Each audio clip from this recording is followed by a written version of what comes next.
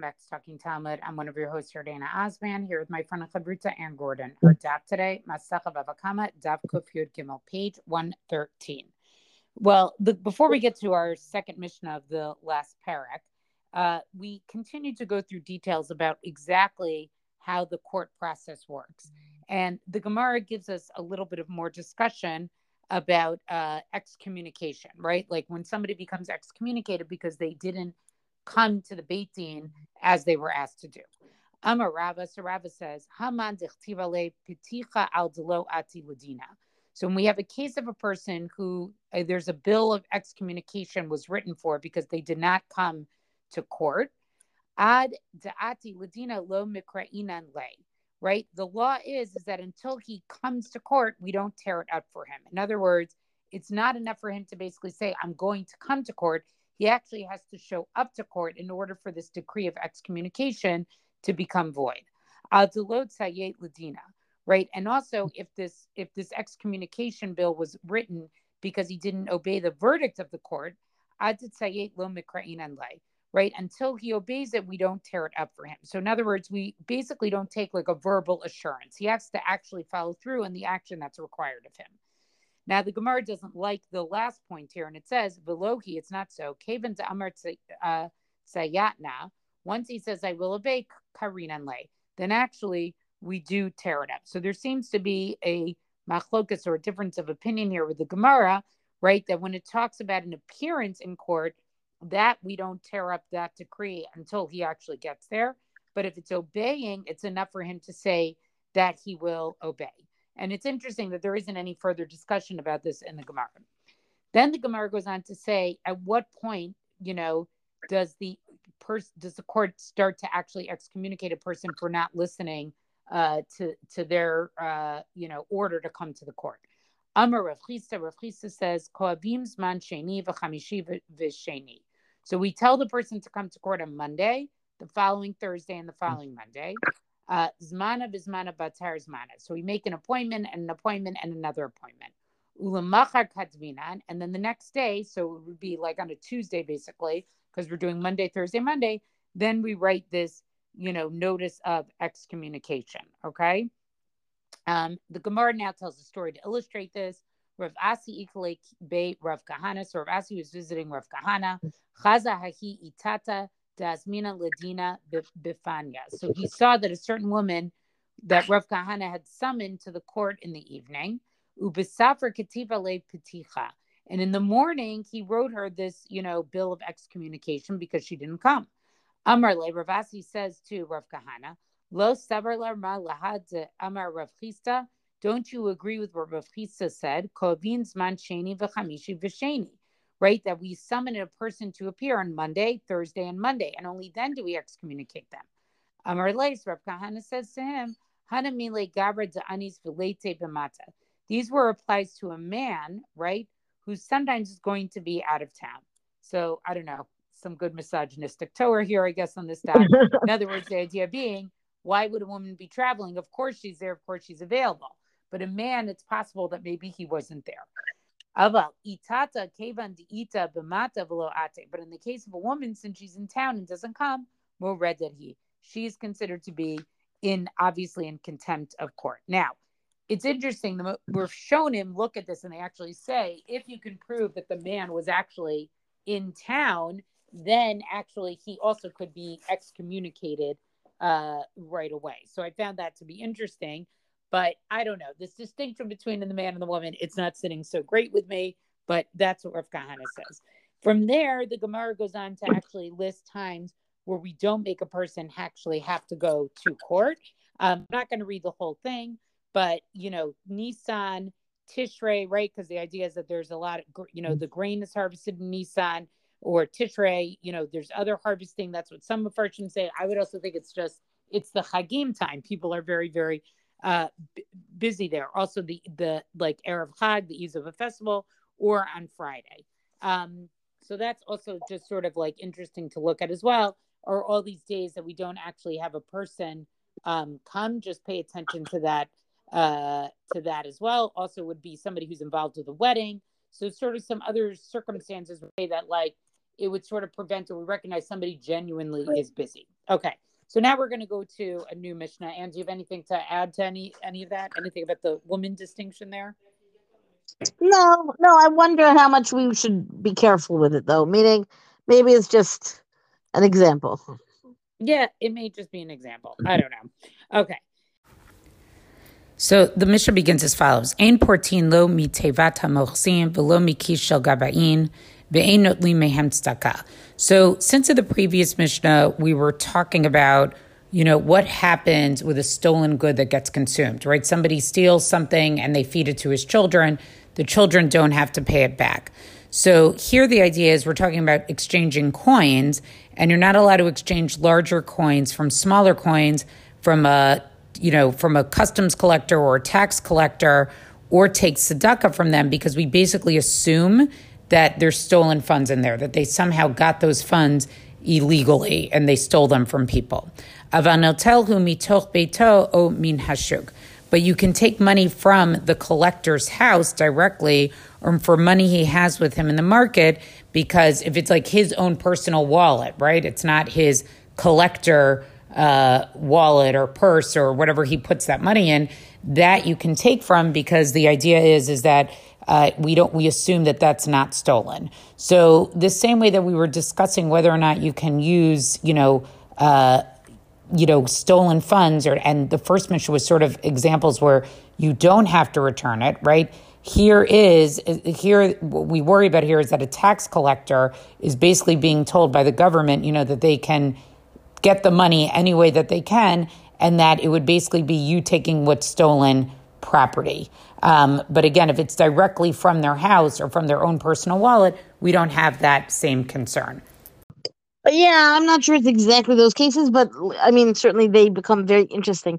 This idea, first of all, to begin with, we're talking about, well, as we shift towards the Amud Bet, I'm still on the bottom of Amud Aleph, but first of all, we enter into jurisdiction, let's say, between Jews and non-Jews. And we discovered, I'm telling all our co-learners, your data, that we discovered a real interesting discussion, a quiet discussion between the different editions of the Gemara, where if you look at the Tzuras Hadaf, the classic Vilna Shas, the parsing, it's not, you don't have vocalization, you don't have punctuation, and the words just follow as they do. And your Gemara had the words that I'm about to start with as the end of the previous discussion, and my Gemara has them as the beginning of the upcoming one, because I use you use, I'm not sure, but I use the Koran edition, which they've put in vocalization. So sometimes it's very helpful. Sometimes it's a little distracting. I think I often find it distracting. But in a time like this, I feel like, well, who's right? And the answer is, well, it's Gemara. So there's always going to be multiple interpretations of the text that doesn't include punctuation to begin with. But it gets really complicated. So I'm going to explain it the way my Gemara presents it. But you all should know that these words, I'm going to now explain what the words are. It says, Rav Ashi Amar b'moches goy. That Rav Ashi is talking about the Mishnah's discussion about a non-Jewish custom collector. And then it goes on, and I'm about to read the breita that follows it. I have those words as the introduction to the case of the breita that follows it. Your Dana, if I understand correctly, you have those words as the closing point on the previous case, which we're not going to discuss. Correct. So, which is shocking. It's just shocking, because usually, I mean, it's one thing to say that the Rishonim, the commentaries, have differences of readings of the different texts, that's for sure. But this is the kind of thing that I think is fairly standardized in understanding by those who, are experts in learning Gemara to begin with. So it's very interesting to me that the different editions, in the modern editions that provide vocalization or provide a translation and so on, actually break it down in a different way. In any case, we're certainly talking about, there is a case here with the Jews and non-Jews, right? And they are the case of the Breita, Titania Yisrael Vagoy, Shabau Ladin, Jew and non-Jew that come to the court for judgment. And the halacha is very, or the Breita here is very direct. If you can justify or vindicate the Jew under this Jewish law, make sure to vindicate him, and then more low, and say to the non-Jew, "Kach dinenu b'dinei goyim zakei." So this is our law, right? Meaning that's what you say. You say to the non-Jew, he's vindicated because this is the way our law works. I wonder what the Hague would think of that. Sorry. Okay, and then we have here Zakeu. You had to say it. I have to. I'm sorry. Zakeu amar va'amarlo kach dinenu b'dinei goyim zakeu. I'm sorry. Let me break it down, right? The case says specifically, if it works under Jewish law to vindicate him, do so, and then tell the non-Jew, yes, this is our law. But if he could be vindicated under non-Jewish law, b'dinei goyim zakeu, v'amor lo kach dinchem, this is your law, right? Then you can say to the non-Jew, this is your law. V'im, meaning either way, you're looking to get the Jew off, basically, is the, very clearly stated agenda of the court. V'im lav ba'in alav ba'akifin, divrei Rabbi Yishmael.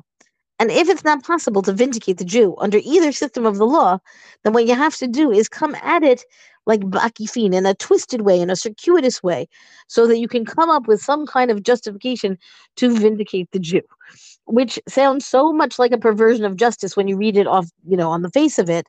But we're going to delve a little further to understand. So that's Rabbi Yishmael's opinion.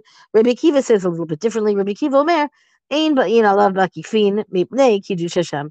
Rabbi Akiva says, don't do that. Don't come at this circuitously, because that you want to make sure that you've got a kiddush Hashem, a sanctification of God's name, meaning that all of the Jews are going to be dealing in an upright way.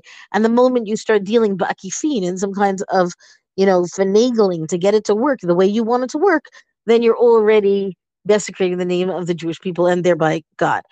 I want to just note that it's kind of impossible to lose sight of it even in the time of the Gemara, and it's certainly, the kind of thing that is maybe a little more intelligible for us nowadays than it might have been, 7 months ago, 6 months ago, 3 years ago, right? This idea that there can be a perversion of justice if everybody is functioning on the up and up, meaning that you can show up in court and why are they trying to get the Jew off when it sounds like that's a twisted way to handle it? You want to handle things in an honest, upfront kind of way. And if the court is automatically prejudiced against the Jew, then I have a better understanding of why the Jewish court would want to do whatever they could to get the Jew off. Because, if there's going to be trumped up charges or whatever, and he's going to be in trouble, then I understand also Rabbi Yehuda's position of even ba'akifin, even if it's, in a twisty way. So I want to say like Tsarist Russia or Nazi Germany. And I hope to say that, it's not really relevant nowadays, except I fear that it might be, or coming soon. I'm not trying to be political here. I'm talking about like literally, this is historically a thing that we know, that Jews Jews were prejudged, shall we say, before their case ever really came before the court. Can I just this is, you read this today and it's literally the phrase, ein chadak tachat hashemesh, right? There's nothing new under the sun. So it's it's comforting in a way, but it's totally scary and depressing also. I was really happy with the newness under the sun that didn't allow for this kind of shenanigan. I'm not happy that we can recognize that this is back or have this kind of personal understanding of the Gemara, which isn't that nice to have new insight. Yes, it is. But I would be happy if we had remained in the dark on this one. The Gemara goes on, of course, right? Rabbi Kiva, Tama Deika Kiddush Hashem, Haleka Kiddush Hashem Be'in. So what happens then is that even according to Rabbi Kiva, right, his whole reason that he said the court should not, finagle in order to vindicate the Jew, his concern is Kiddush Hashem, meaning if there were a way to do that without blemishing the name of God, if there were no issue of Kiddush Hashem in that particular case, then coming at it circuitously might really be fine.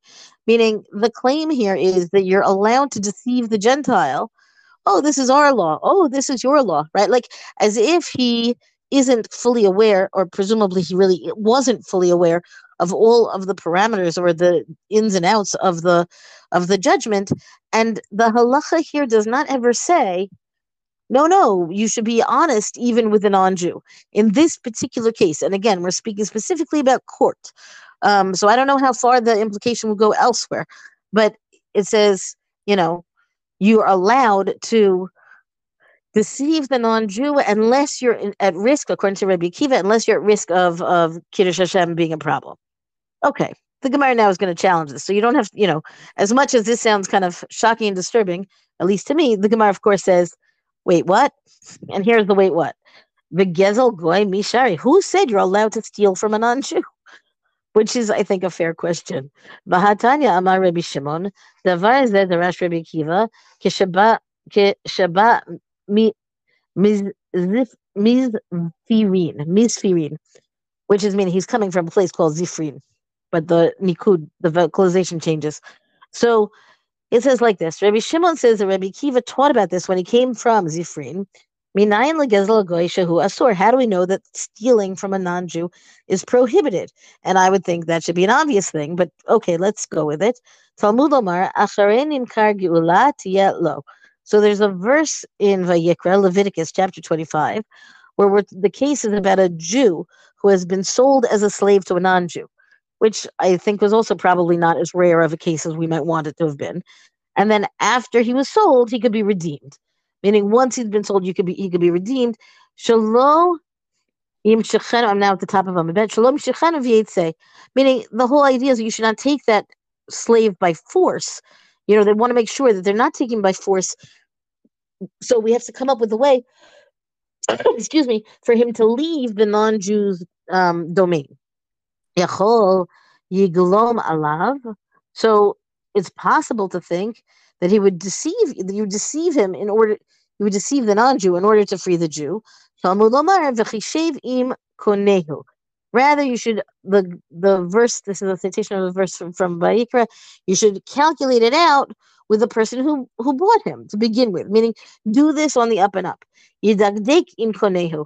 You should be, and the Gemara explains, not just to calculate it, but to be precise in your financial dealings with the non-Jew who purchased the Hebrew slave, meaning we're still talking about trying to redeem the Hebrew slave for sure, but the issue is not at any cost, not in the way to steal from a non-Jew. Like that's not, the Gemara here is not accepting that as a possibility. Amar Rav Yosef lo kasha. Rav Yosef has a solution, right? He says it's not difficult. This case, ha bagoy, ha bager toshav. We're talking about the difference between a court case where deceiving the Gentile, the non-Jew, is allowed because we're talking about he's a non-Jew, like he's just a fully not Jewish, and that's that. You're allowed to.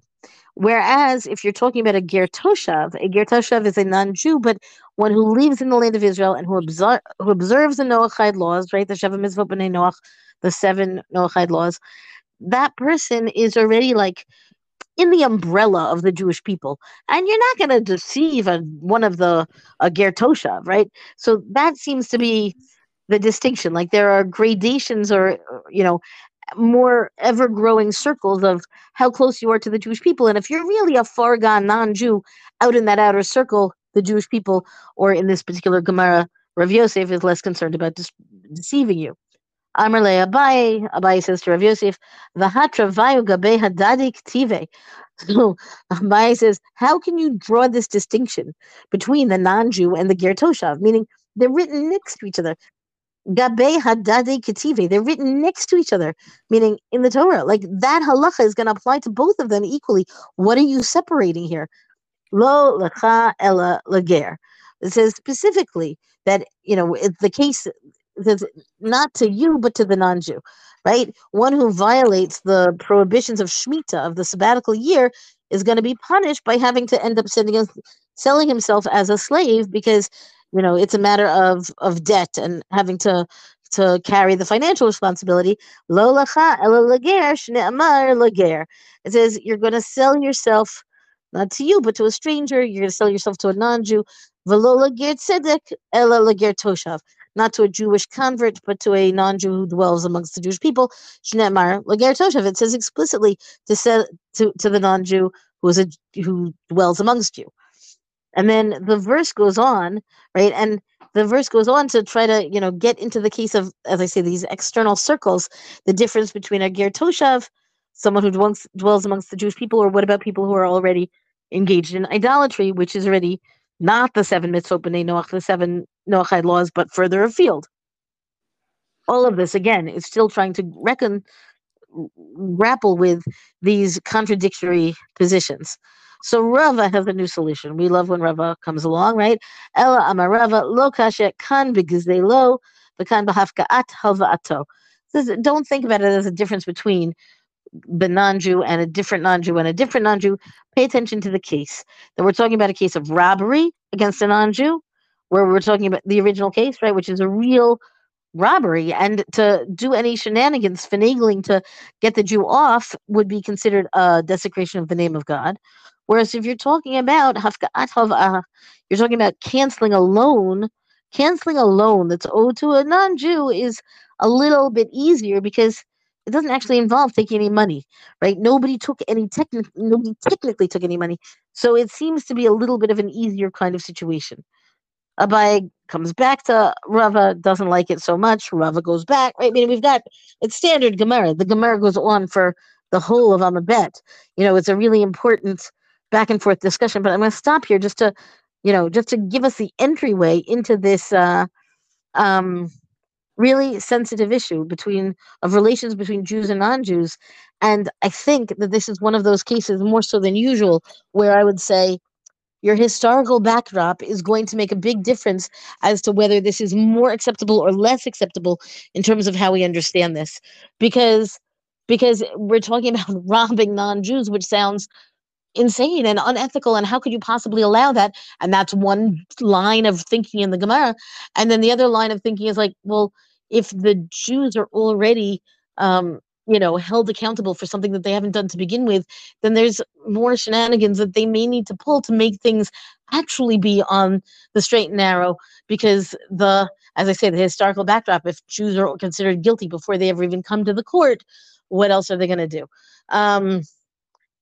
I think that it really makes a difference, right? Based on what is going on around you, the learner of this Gemara, at the time that, how you come to the text is going to be very different. How bothersome it is, how plausible it is, based on your own knowledge of how Jews and non-Jews interact. Oh, 100%. But I think it's really, even just from a purely historical point of view, this is a super interesting Gemara to learn. Right.